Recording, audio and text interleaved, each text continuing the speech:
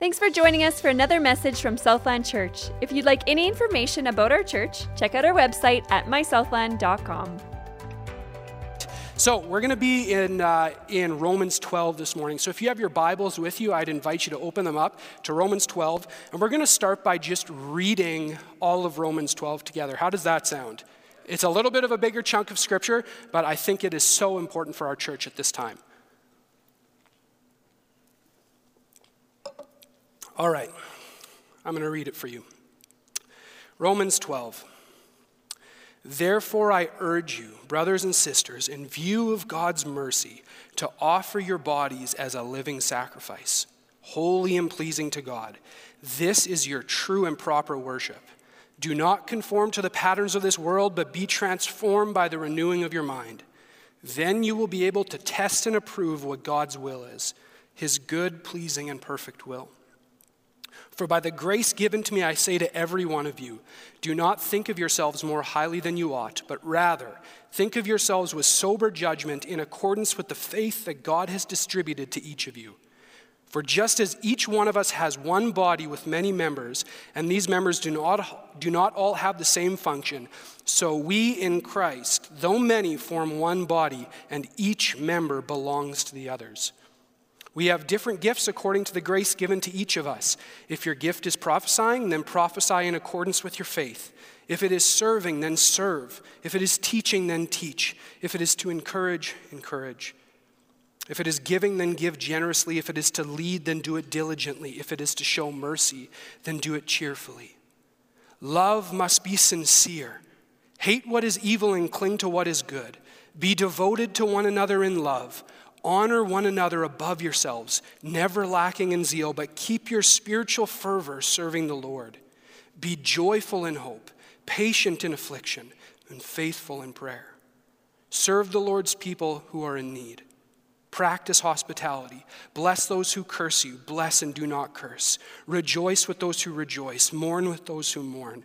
Live in harmony with one another. Do not be proud, but be willing to associate with people of low position. Do not be conceited. Do not repay evil for evil. Be careful to do what is right in the eyes of everyone. If it is possible, as far as it depends on you, live at peace with everyone. Do not take revenge, my dear friends, but leave room for God's wrath. For it is written, it is mine to avenge. I will repay, says the Lord. On the contrary, if your enemy is hungry, feed him. If he is thirsty, give him something to drink. In doing this, you will heap burning coals on his head. Do not be overcome by evil, but overcome evil with good. Romans 12. What an amazing passage, amen? So practical. It's literally dripping with practical applications. You could take anything out of there, park on it for a week, dedicate yourself to trying it, and you would become better. Better member of the church, a better member of your family, your household, your workplace. The title of today's message is Devotion. We're going to focus on the biblical command to be devoted to one another, as we've seen here in this passage. And I'm going to highlight a few practical ways that I think we can apply this to our lives. But first, a very, very short background on the book of Romans, and particularly this chapter. The passage was written to, it's not a trick question, to the Romans, of course. It's pretty self-explanatory. We've gotten way too carried away with book titles these days. Paul was just very... Which brings me to my next point. Who was it written by? It was most likely written by Paul, one of the apostles. Paul was a unique apostle. He didn't accompany Jesus during his earthly ministry. He was added to the gang much later on in his life, and he had a unique call to reach out to the Gentiles, which is why Paul was writing to the church in Rome. Church in Rome was one of those churches that Paul sought to strengthen with his life. So Paul wrote them. Actually, he wrote them in a time where the church was fractured. I won't go into depth on this, but when Paul was writing to them, there was division in the church amongst the Jews and the Gentiles in the community. There had been an edict passed by Claudius that had sent the Jews out of Rome, and when Paul was writing to them, the Jews had just recently gotten back, and now there was some quarreling starting to happen. And so he spends the first part of the book writing this beautiful theological work called Romans. It's just a wonder, such a beautiful writing. And then in chapter 12, he now has a transition point where he's going to bring this knowledge into practice in the church. So our first point, offer our body to God. Romans 12, verse 1. Therefore, I urge you, brothers and sisters, in view of God's mercy, to offer your bodies as a living sacrifice, holy and pleasing to God. This is your true and proper worship. So notice that the passage begins with a therefore. And when you get to a therefore, you have to pause and ask yourself, what's it there for? It's there for pointing you back to what was written ahead.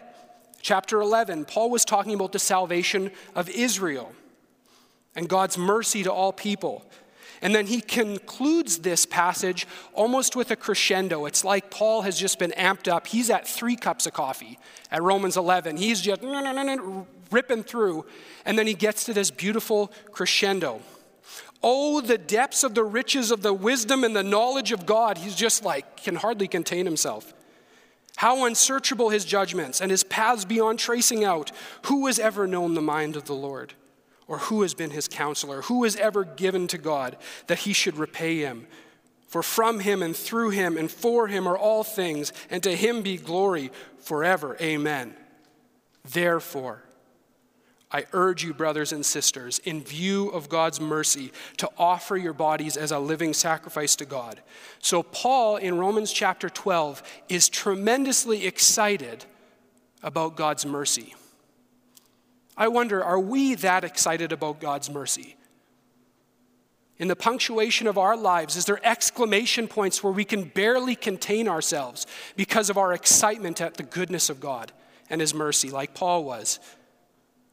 Another verse that came to my mind when I was thinking about God's mercy, Lamentations chapter 3, one of my favorite passages. The steadfast love of God never ceases. I love this next phrase. His mercies never come to an end.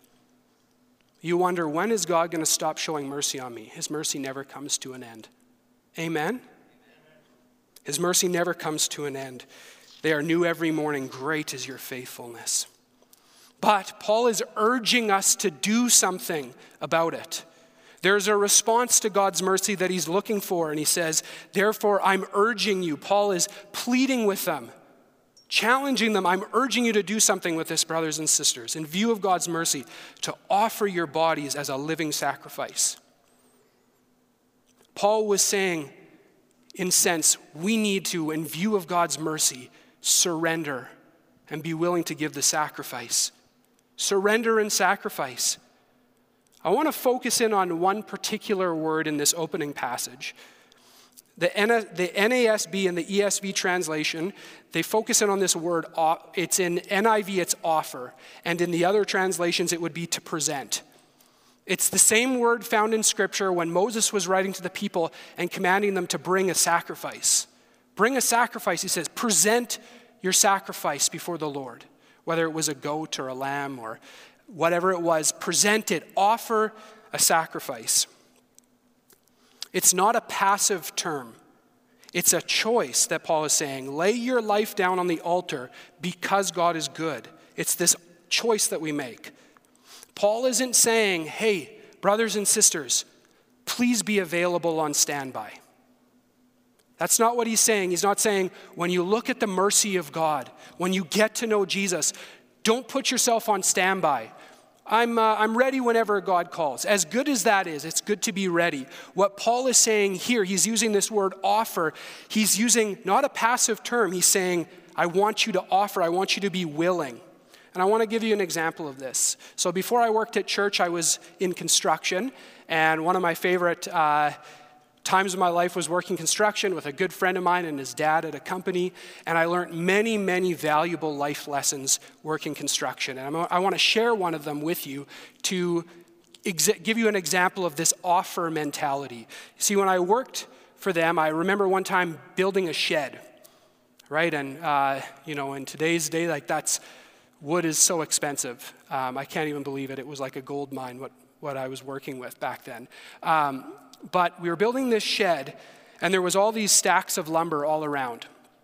And I remember I was pretty new at that point working this job, and my boss said something to me. He wasn't upset with me. It was just I'm going to give you a tip, just a mindset that I want you to have on the job. I said, okay, what is it?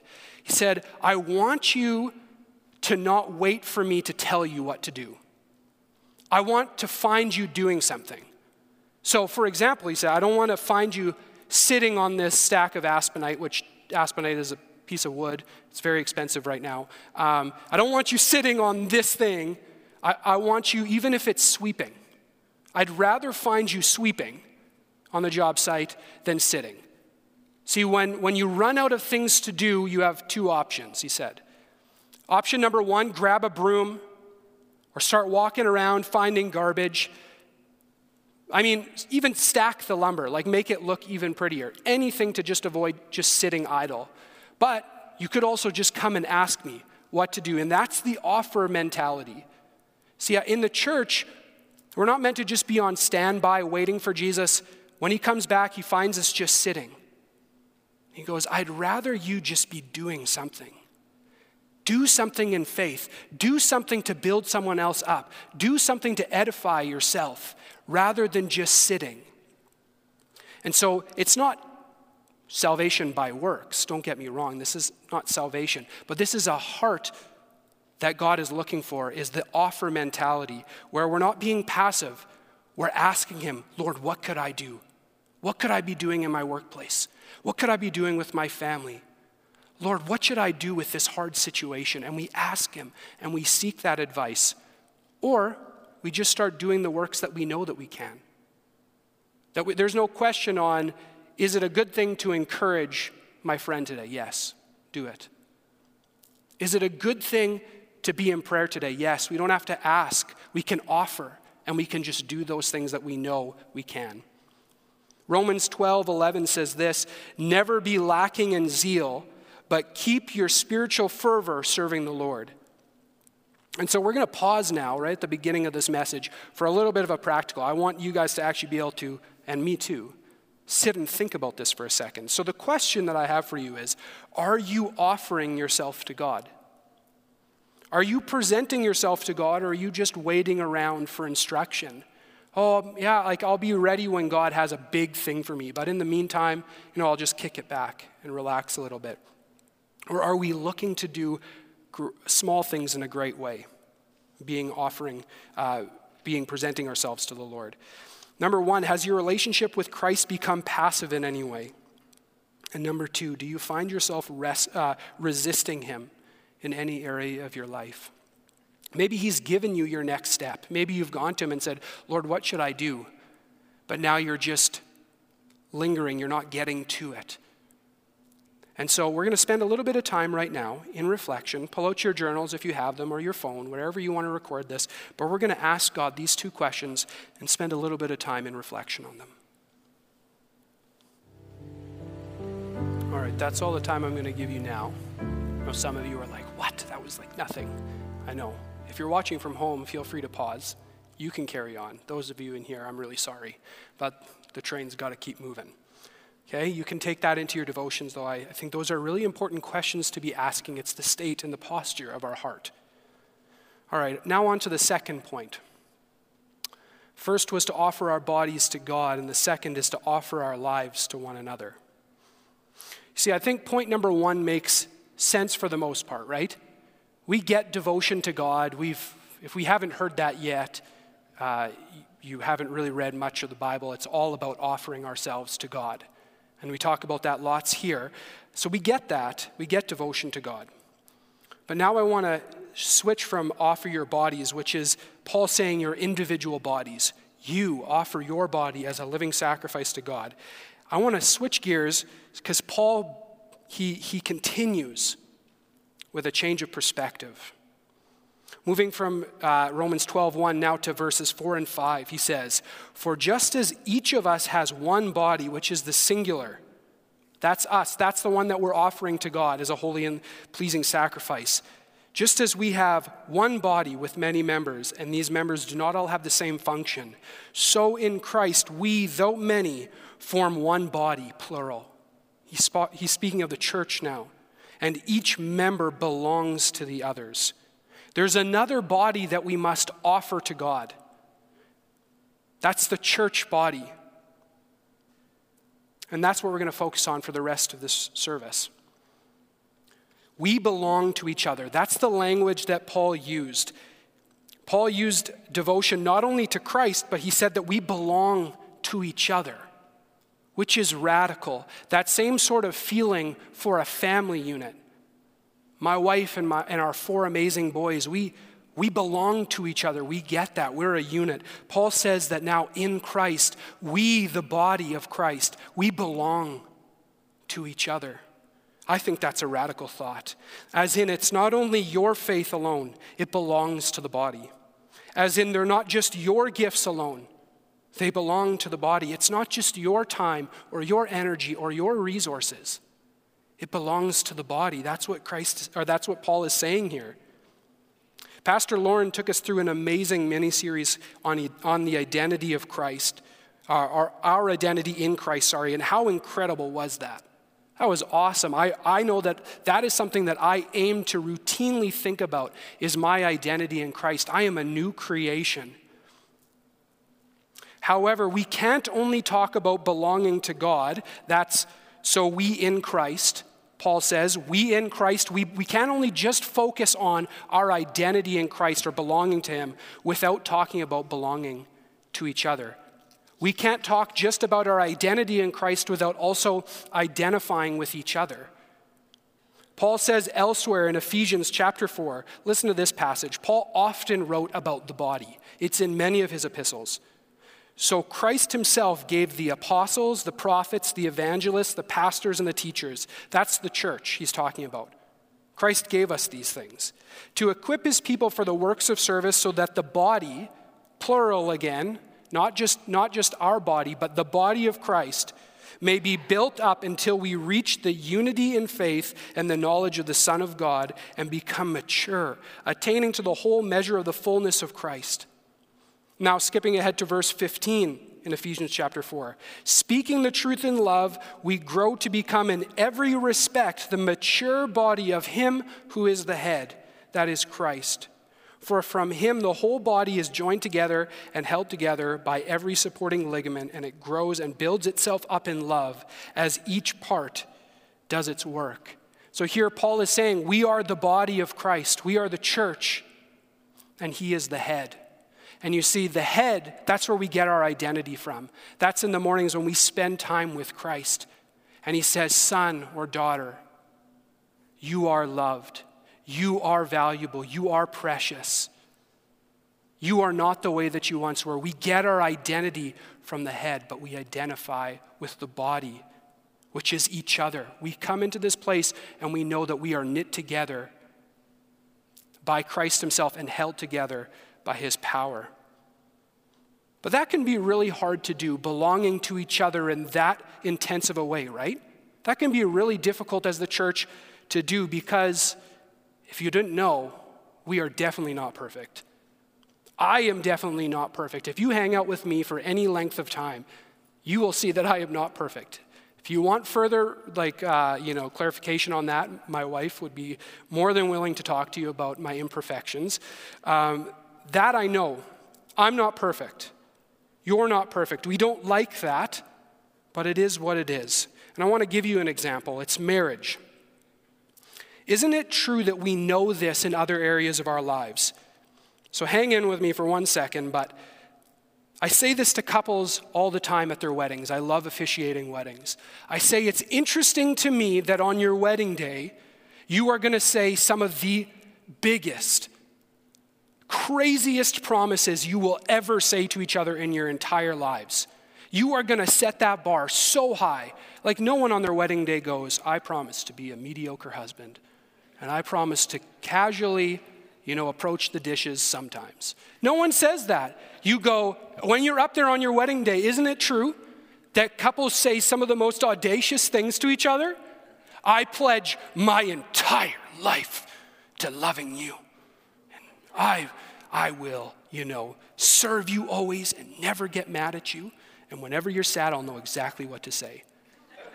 Right? That's what we say. And we should. Because a wedding would be really awkward if it was the other way. So couples make these promises, the biggest ones they'll ever make, but what strikes me as interesting is they have the least amount of experience to actually pull that off. I'd have a better chance. If I was up there, hang on, let me just quickly renew my vows. I'd have a better shot at it because I have 9 years. Okay, I know that's not a lot. Some of you have a lot more than that. But they have no experience at all. Like literally, they are rookies. They don't even know what they're saying. It's awesome. I love it. But they make these big promises and we get it. Couples understand. You're sharing what your intent is, right? You're sharing my intention is to live the type of life where I will work towards these goals with humility. And the other person receiving them is saying, and I will forgive you when you fall short. That's a Christian marriage. So we get that. And it would be the same in the church. We say covenants like this and we pledge ourselves to one another. We have the newbies maybe joining in a few months. They have no idea what they're saying. They have no idea how imperfect they will be or we will be. And we all get it. We're going to let each other down. Amen? But we are the church. And we don't lower the bar for each other. We keep the bar up, and then by the power of the Holy Spirit, we live that out to the best of our abilities, and we forgive each other when we don't. Because that's what we do. So now we're going to look at the last portion of our message now. Romans 12, 9-10, it says, love must be sincere. Hate what is evil and cling to what is good. Be devoted to one another in love. So I want to end this by comparing two sorts of devotions, because that's the title of today's message. I don't know if I mentioned that or not, but it's devotion. Yes! They have a sign. Yes! The D House is here with a sign. I thought that you were joking, Brock, but I should have known better. They literally have a sign like this is a sports game. I love it. Thank you. Wow, I feel great. Okay, we're going to compare personal devotions with corporate devotions. Be devoted to one another in love. We use the term devotions or devos quite a lot here at this church. If you've been around for any length of time, you've probably heard someone talking about their devos. How are your devotions? What do we actually mean by that? That's a really good question. Most of the time, it's the habit of spending time with Jesus. How have your devotions been? As in, we're asking, how was your time with Jesus? How was your time with him? We call them devotions, at least I suspect we do, because they help us to devote our lives fully to Jesus. They are spiritual practices that help us to live a devoted life to Christ. That's why I think we call them devotions. At least that's what I'm going with. But did you know that just like there are personal devotions for growing in a relationship with Christ, the Bible also says that there are corporate devotions. These would be the things, the spiritual practices that help us devote ourselves to one another. And so now we're going to look at lists. I love making lists. And so we're going to look at two lists. We're going to fly through the first one for sake of time. But the first one is personal devotions, okay? We're going to breeze through these, but I think that they should be fairly familiar to us. So personal devotions. What are these spiritual practices that help us devote ourselves to Christ? Well, the first one would be time in the Word, right? Hebrews 5:14 says, but solid food is for the mature. He's speaking of the Word, who by constant use have trained themselves to distinguish between good and evil. Constant use, not mediocre use, not casual use. He's saying constant use. We use this book to distinguish what is good and evil, and we also use it to abide in Christ. That's pretty straightforward. We spend time in the Word. The second one, memorization. That's taking the Word and now hiding it in our hearts. Psalm 119, verse 11, I have hidden your word in my heart that I might not sin against you. It's the beautiful psalm. You should read through all of Psalm 119, actually. It's just about the word of God and how magnificent it is. But we take memorization, we hide these truths into our heart, and we can take it with us wherever we go. It's even better than the Bible app on your phone. It's with you wherever, whenever. And I've had times where I can be out working on the yard, and suddenly I'm thinking to myself, one of my favorite passages I've memorized, Hebrews 12, verse 1-3. Therefore, since we're surrounded by such a great cloud of witnesses, let us throw off everything that hinders and the sin that so easily entangles, and let us run with endurance the race marked out for us. I say those words to myself, whether it's internally or sometimes out loud, oftentimes. I was saying them this morning, in fact. Memorization. Then there's prayer. Well, there's so many different types of prayer. I don't have a Bible verse for each, but there's praise, intercession, confession, thanksgiving, discernment and guidance, journaling. Regularly when I spend time with Jesus, this is a habit that I formed in my life many, many years ago, I'll journal my prayers to him. Well, show me journaling in the Bible. Do I actually have to do it? No, you don't have to do it. You get to do it. Because it's awesome. And it helps you. Because I don't know if you're like me, but sometimes in the morning, I wake up and my mind is just here, there, and everywhere. And it's hard for me to focus. But when I pull up my pen, a piece of paper, and I start writing, my prayers feel tangible, like I can see them, and I stay focused. I love journaling. Some of my greatest prayer times, some of the dearest things that Jesus has spoken to me are recorded for me to remember. I love it. So prayer is part of how we personally devote ourselves to Jesus. Fasting is another way. Jesus talked about fasting. He warned us in Matthew chapter 6 not to fast in such a way as to draw attention to ourselves, intentionally, making ourselves look all disheveled so that people will notice and, look, they're really spiritual and fasting. But fasting, on the other hand, he said, is a very private matter between the Lord and a person. Yes, there's corporate fasting, which for sure is there, but when you have something big going on in your life, when there is a challenge that you just don't know what to do with, when there is a season of suffering where you just don't know where to turn, do you ever stop and fast and go, Lord, every time that my stomach growls, it reminds me, blessed are those who hunger and thirst for righteousness. And it's this built-in alarm clock inside of us that reminds us of our need for God. If you withhold food from it for a couple hours, the body just starts whining. At least mine does. I suspect I'll hit that point halfway through the 11 o'clock where it will begin whining. But it's a built-in program that God has given us to remind us of our need for him. We're so frail. Fasting is a beautiful thing to grow in your relationship with God. And then last, study. Study would be reading good books. They never replace the Bible. Never. But there's good books out there that you can read. There's good things that you can study, papers that you can read. And this week, as I was preparing for this sermon, I had many wonderful times reading articles, reading segments of books, and then I'm personally reading through a book right now on martyrdom and the Great Commission. It's just fire, by the way. It's amazing. Fire, if you don't know what that means, it means it's very good. Okay? You were confused. It's fire. It's dangerous. No, it's really exciting and good. And I read, after I've spent time with the Lord in the Word, I read good books to just fuel that fire and bring it to life. So those right there are a couple simple ways that we grow in our personal relationship, in our relationship with Jesus. We get that, right? They're spiritual practices. These are the practices that we commit to in order to grow in our devotion to God. But now, how we are going to conclude this message, I want to look at and spend more time on the corporate devotions. You know what I would love is when we continue to ask each other this question, how are your devos going?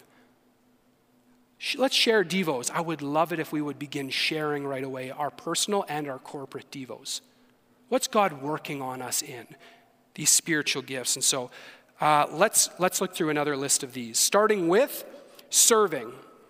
Serving, or in brackets I put spiritual gifts. And you'll notice that when Paul writes about the body in many of his writings, he's often tying it together with this idea of spiritual gifts. He said, we are one body with many members, and each has a gift given by the Holy Spirit. So I'm going to read to you that little segment here. I paraphrased it, but I actually intended to read it to you. It says, we have different gifts according, this is in Romans chapter 12, according to the grace given to each of us. If your gift is prophecy, then prophesy in accordance with your faith. If it is serving, then serve. If it is teaching, then teach. If it is to encourage, then give encouragement. If it is giving, then give generously. If it is to lead, then do it diligently. If it is to show mercy, then do it cheerfully. Paul is saying here that a corporate devotion that we must practice is using our gifts to build up the body. 1 Peter 4:10 says it this way, each of you should use whatever gift you have received. Notice it says that you have received to serve others as faithful stewards of God's grace in its various forms. Two things that I want to point out here. He says you have received them. These aren't gifts that we manufacture. These aren't leadership principles that we fine-tune in our lives. What Paul is talking about here, this type of serving, is the gifts of the Spirit given by God to build up and equip the body. They are spiritual gifts that we received. And then he said, be faithful stewards of God's grace in its various forms. The gifts that God gave his church are our grace. They are our grace to each other. As in, you alone and I alone don't have what it takes to be a part of this family. But God in his infinite grace decided to do something about that. And he gave us this spiritual tool belt, the gifts of the Spirit, for us to build up the body. Spiritual gifts are a corporate devotion, and I hope that we never put them on a shelf. You don't want the best of me. You want the best of God in this church. Just like I don't want the best of you, I want the best of God, and we show each other grace in it. All right, next point. Sharing with those in need. Romans 12. We're working primarily through Romans 12, but I will sprinkle in other passages as well. Romans 12:13. Share with the Lord's people who are in need. This is a corporate discipline that we have. We are commanded to share with those in need. Well, what are we sharing? Well, elsewhere in the New Testament, in 1 John, it talks about material possessions. We share with each other when one of us needs help. The church is about helping people and sharing. And again, I would say we don't do that just only on standby. There's sometimes strategic benefit to collecting hampers and using the distribution center, which I love, by the way, that our church gets to do that. I love that we get to help people. But I would also say, be looking. Be looking, offering yourself to God. So when you see needs around you, when you see people going through hard times, bring them a meal. Ask them how you can help. Find ways to show the love of God by sharing with those in need. The next one, hospitality. Romans 12:13 again. It says, very simple. I love verses like this. Practice hospitality. Well, I wonder what that passage means. It just means practice hospitality. That's my kind of verse. I love that. How practical. How do we do that, though? I know that right now, hospitality might look a little bit different. It's not impossible, but it might look a little bit different.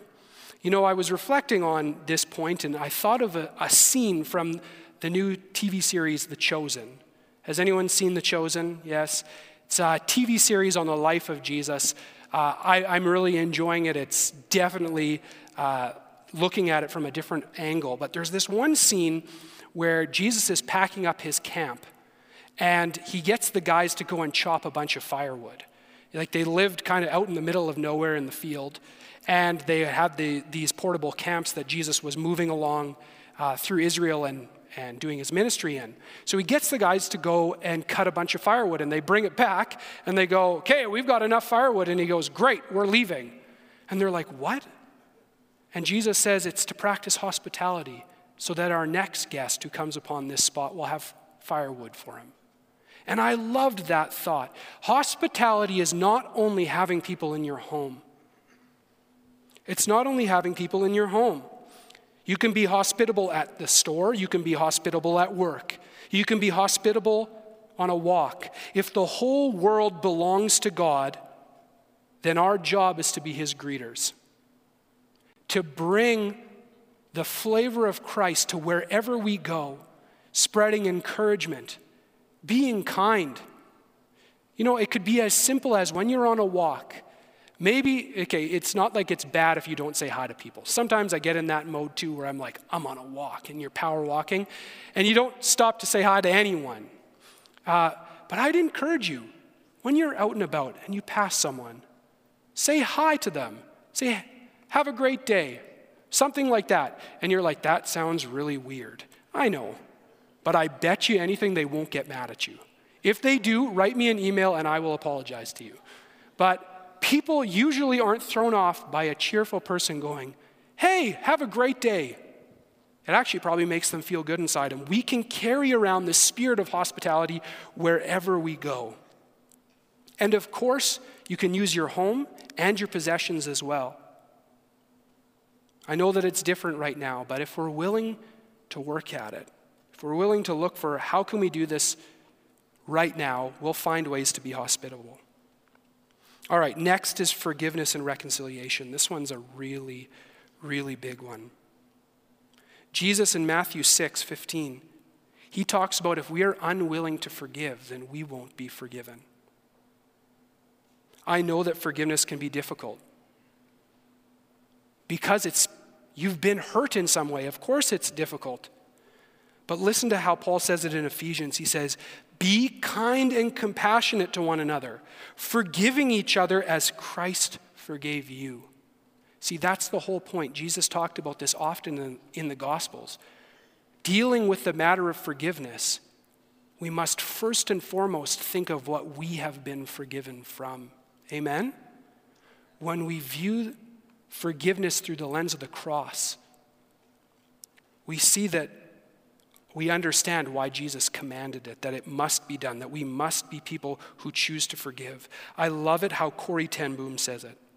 She says, forgiveness is setting the prisoner free only to find out that the prisoner was me.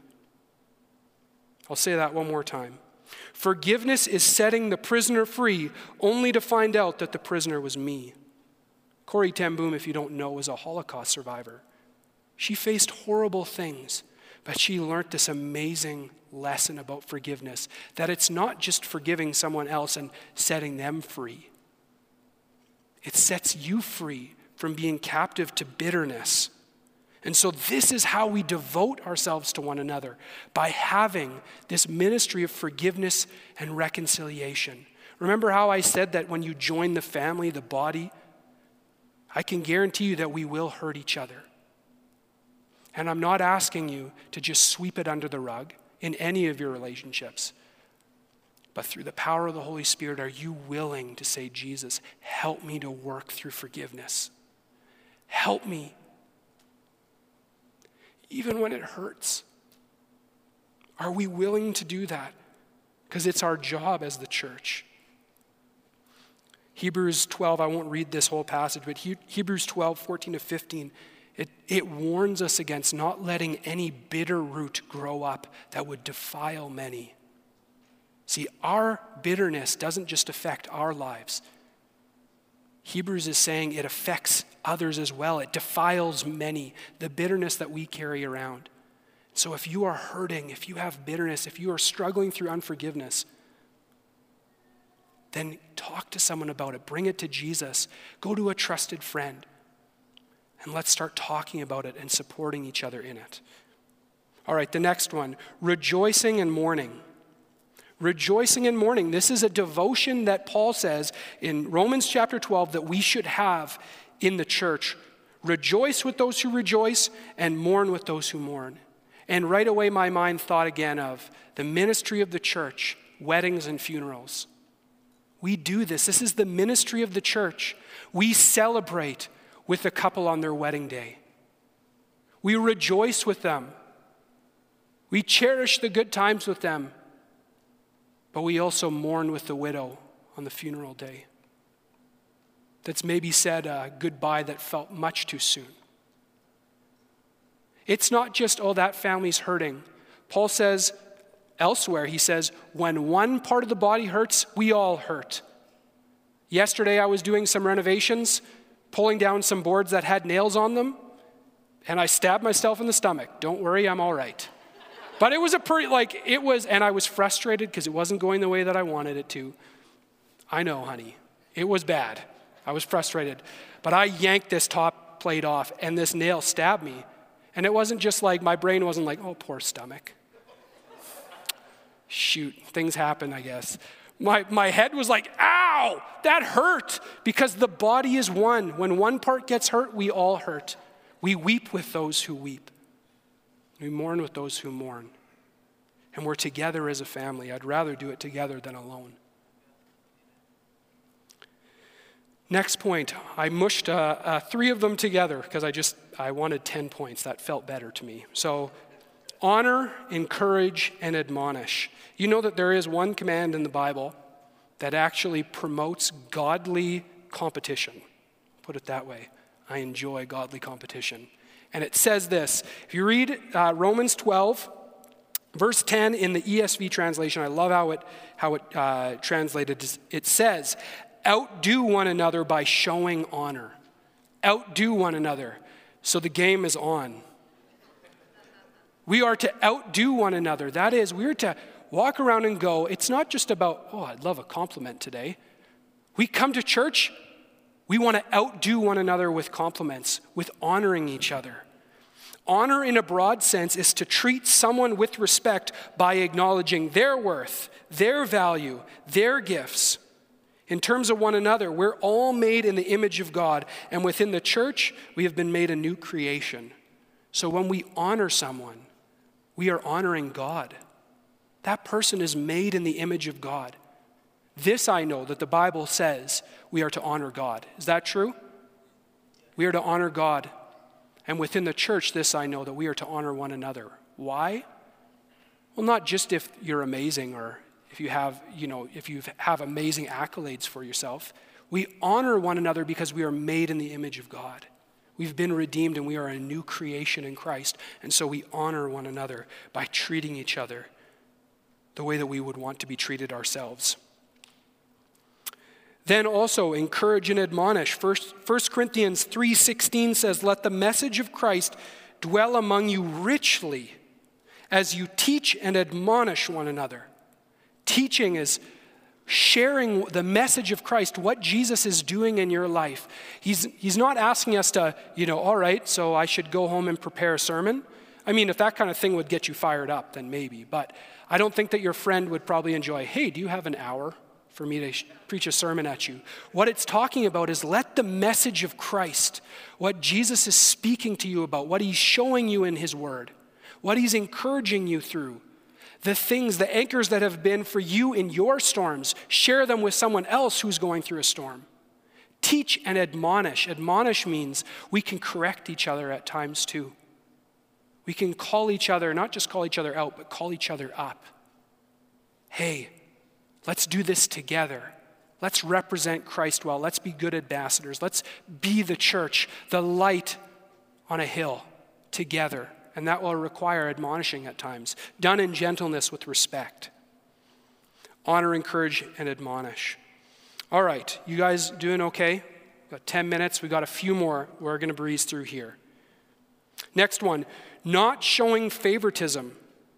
Paul says it like this in Romans chapter 12. He says, do not be proud, but be willing to associate with people of low position. Do not become conceited. Do you treat some as more valuable or worthy of your time than others? James also warns strongly against this in the church. He says, let there never be a spirit of favoritism where someone with a fine robe, which maybe would be like a suit jacket, I don't know, but someone with, who looks like they have everything together, you would give them the place of honor. But someone who doesn't, you would give them the back seat. That's the command within the church gathering, but what about in our lives? Do we treat some people as more worth our time than others? We devote ourselves to each other by refusing to show favoritism. Corporate worship and prayer. James 5:13 says it this way. Is anyone happy? Let them sing songs of praise. I didn't tell this person I was going to say this, but I want to highlight one person and publicly honor one person, and that is Al Taves on property. You know what I love the most about Al? I always knew where he was in the building. First, that didn't startle me. That was nice. But you know what I loved hearing? I loved hearing the worship. I called him the joyful janitor every Tuesday night for many years. I would be leading cell with my wife, and Al would be out in the hallways, and I could hear him. I love you, Al. That is being the church, and that's corporate worship. If anyone is happy, let them sing. We come together and we sing these songs. It's not just fun and games. These are real spiritual practices that God has given us. Dietrich Bonhoeffer says it like this: "It is the voice of the church that is heard when singing together. It is not you that sings, it is the church that is singing, and you, as a member of the church, may share in its song." Sit on that for a little while and think about it. It's not just about you. Singing's not my favorite. We don't just sing for ourselves. It's the song of the church, and we're invited to participate in it. It's amazing. And prayer, we celebrate prayer every month as a church by gathering for prayer and worship at our prayer summits. Stefan's been doing a wonderful job at leading us through those. I've so admired it. But that's our chance. That's our piece, prayer summits, where we come together as a church and we worship and pray. All right, 2 more. Confession, James 5:16. Confess your sins to each other and pray for each other so that you might be healed.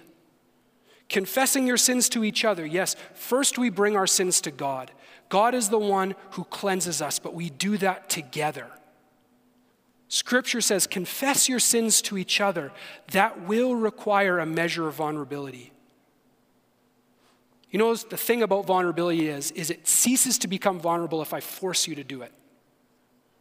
It's not vulnerability anymore. Then you're being forced to share something that you don't really want. And that doesn't feel good.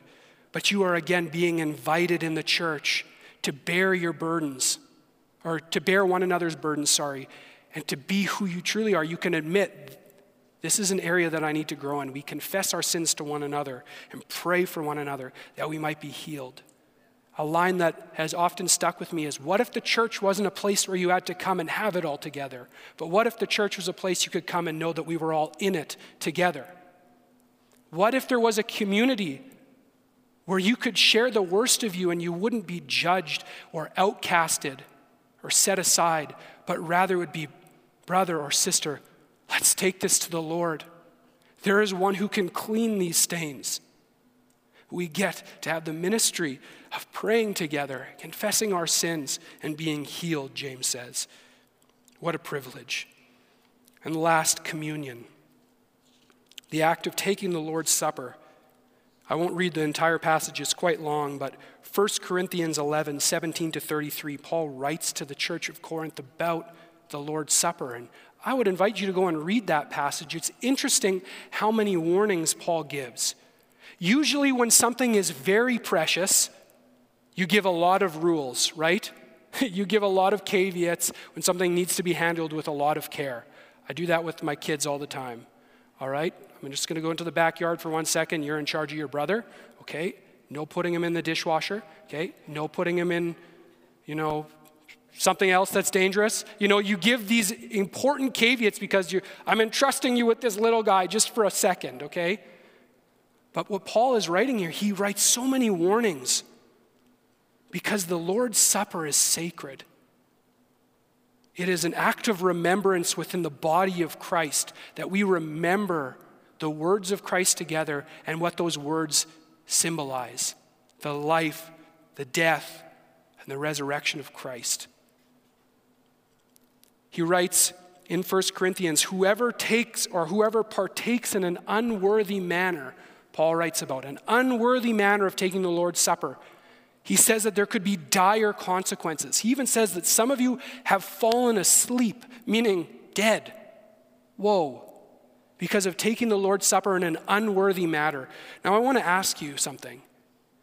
If there are consequences for taking the Lord's Supper in an unworthy manner, then what do you think the consequences are of not taking it at all? Is there blessings to taking the Lord's Supper? I believe so. I believe that it's an act of remembrance. And there's warnings to not take it in an unworthy manner. But what if you don't take it at all? And here's my encouragement to you. Every month we take the Lord's Supper together at our prayer summits. I'm not saying this to be judgmental, but perhaps you haven't made it to a prayer summit because of the pandemic. Would you consider coming? When's the last time you had the Lord's Supper? What are you being robbed of in your life? Just a thought to leave you with. That's a short list of 10. Those are the corporate practices that we commit to in order to growing in devotion to one another. Church, we need to grow in devotion to one another. We need to run this race together. I'm going to invite the worship team to come up now. And I want to leave you with a question. So how have your devotions been doing lately? Your private and your corporate devotions. How are they doing? I want to give you a weekly challenge. Here's something where I want you to take this into your week if you want it. This is an opportunity to grow. I want you to spend one devotional time this week reading through Romans 12. I know we've read it together, but like I said, it's just so rich. It's low-hanging fruit. There's so much in there. Or read any of the other passages that we've talked about here in this sermon. Take it into your devotional times. Is there an area that you feel the Lord asking you to grow in? Maybe it's in the first camp. Maybe it's offering your body to God. That's step number 1. If we want to be devoted to each other, we need to first be devoted to Christ. Maybe there's a step that God is asking you or prompting you to take. Perhaps it's even come up in your mind as I've been sharing.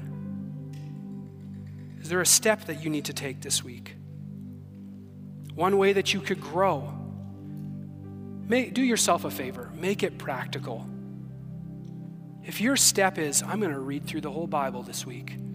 Wow. I hope you have vacation time because that's going to take a while. But make it attainable. What if it was as simple as starting a Bible reading plan? Committing to reading God's word every day and journaling what he's showing you through his word. What's a step that you could take? And then lastly, we are talking about being the church after all. Would you share this with someone? Maybe it's in your cell group. Or if you're not in one, we'd love to hear from you. Dana and Mark would love to have you join theirs. Maybe it's in a cell, or maybe it's with a friend or a coworker or a spouse. But I would challenge us, church, to boldly go before God, to lay ourselves down, to lay our lives down on that altar and say, God, what would you have me do? What would you have me do for my brothers and sisters? How can I love the church in this time? How can I build up the body? I'm going to pray. Father, thank you that you love the body.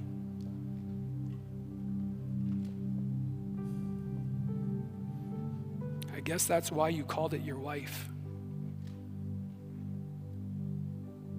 How precious it is to you.